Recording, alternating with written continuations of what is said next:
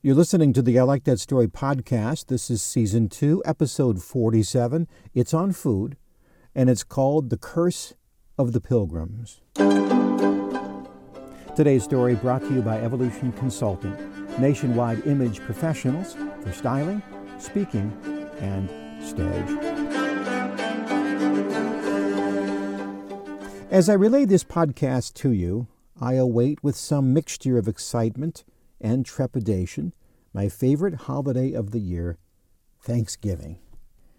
Favorite because I like the family part. I like the gathering of people. Sadly, the other part is what's getting me lower every year. That's the food part. Now, this year, our Thanksgiving has been scaled down, and maybe yours is the same, but still the traditions are there. Yes, of course you're going to get a 21-pound turkey. Who cares if only 4 people will be at the meal? And so that is where it becomes harder and harder. My stomach. You see, back when I was 15, Thanksgiving was amazing. I remember my dad giving me an oversized serving platter instead of a plate and said, "Here you go. Enjoy it while you can." I looked at him, filled up the serving platter once, then again. Then I followed it with 3 slices of pie, and the whole time I was wondering, what's he talking about? Now I eat Thanksgiving with the specter of acid reflux hovering over my head the entire meal. Rich food tastes just as good up here in my mouth, but by the time it makes it down to my stomach, it gurgles and lurches like a lump of delicious lead. And for the first time I wonder if maybe turkey farmers have any regrets. You see, through no fault of its own, turkey has become synonymous with holiday gluttony. It tastes pretty much the same as chicken, right?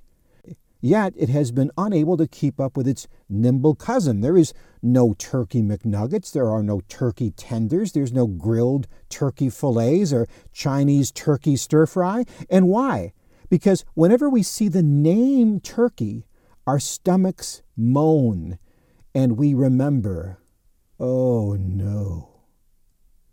I think it's because when you buy a turkey, you're making a 10-day commitment. You see, for 10 days, you must attack this carcass with every leftover recipe at your disposal before finally you eat the last bowl of turkey noodle soup. With chicken, you just call out, "I'll take a number 4 extra crispy," and literally 3 minutes later, you are back on the road. Yes, you could process turkey into pretty much any size portion you want, but it's the weight of the holidays and the enormous inertia of all those belt-busting meals that have stopped turkey food progress and created what I call the curse of the pilgrims. About 350 years ago, fate was sealed. When a hungry pilgrim was walking through the forest, he shot and missed the chicken, but then nabbed the turkey. And turkey farmers have been struggling ever since. Well, that's the story. In fact, that's my newsletter. I send it out once a month. If you want an example of that, I send it to your inbox. It's free, full of insight, inspiration, and some bad dad jokes to boot. If you want that, just go to my website, which is ilikethatstory.net. As you scroll down, there'll be a pop-up that says, "Do you want the newsletter?" Say yes, and you'll get it free of charge. And I hope you enjoy it. Until next time, I'm Jeff Gould. God bless.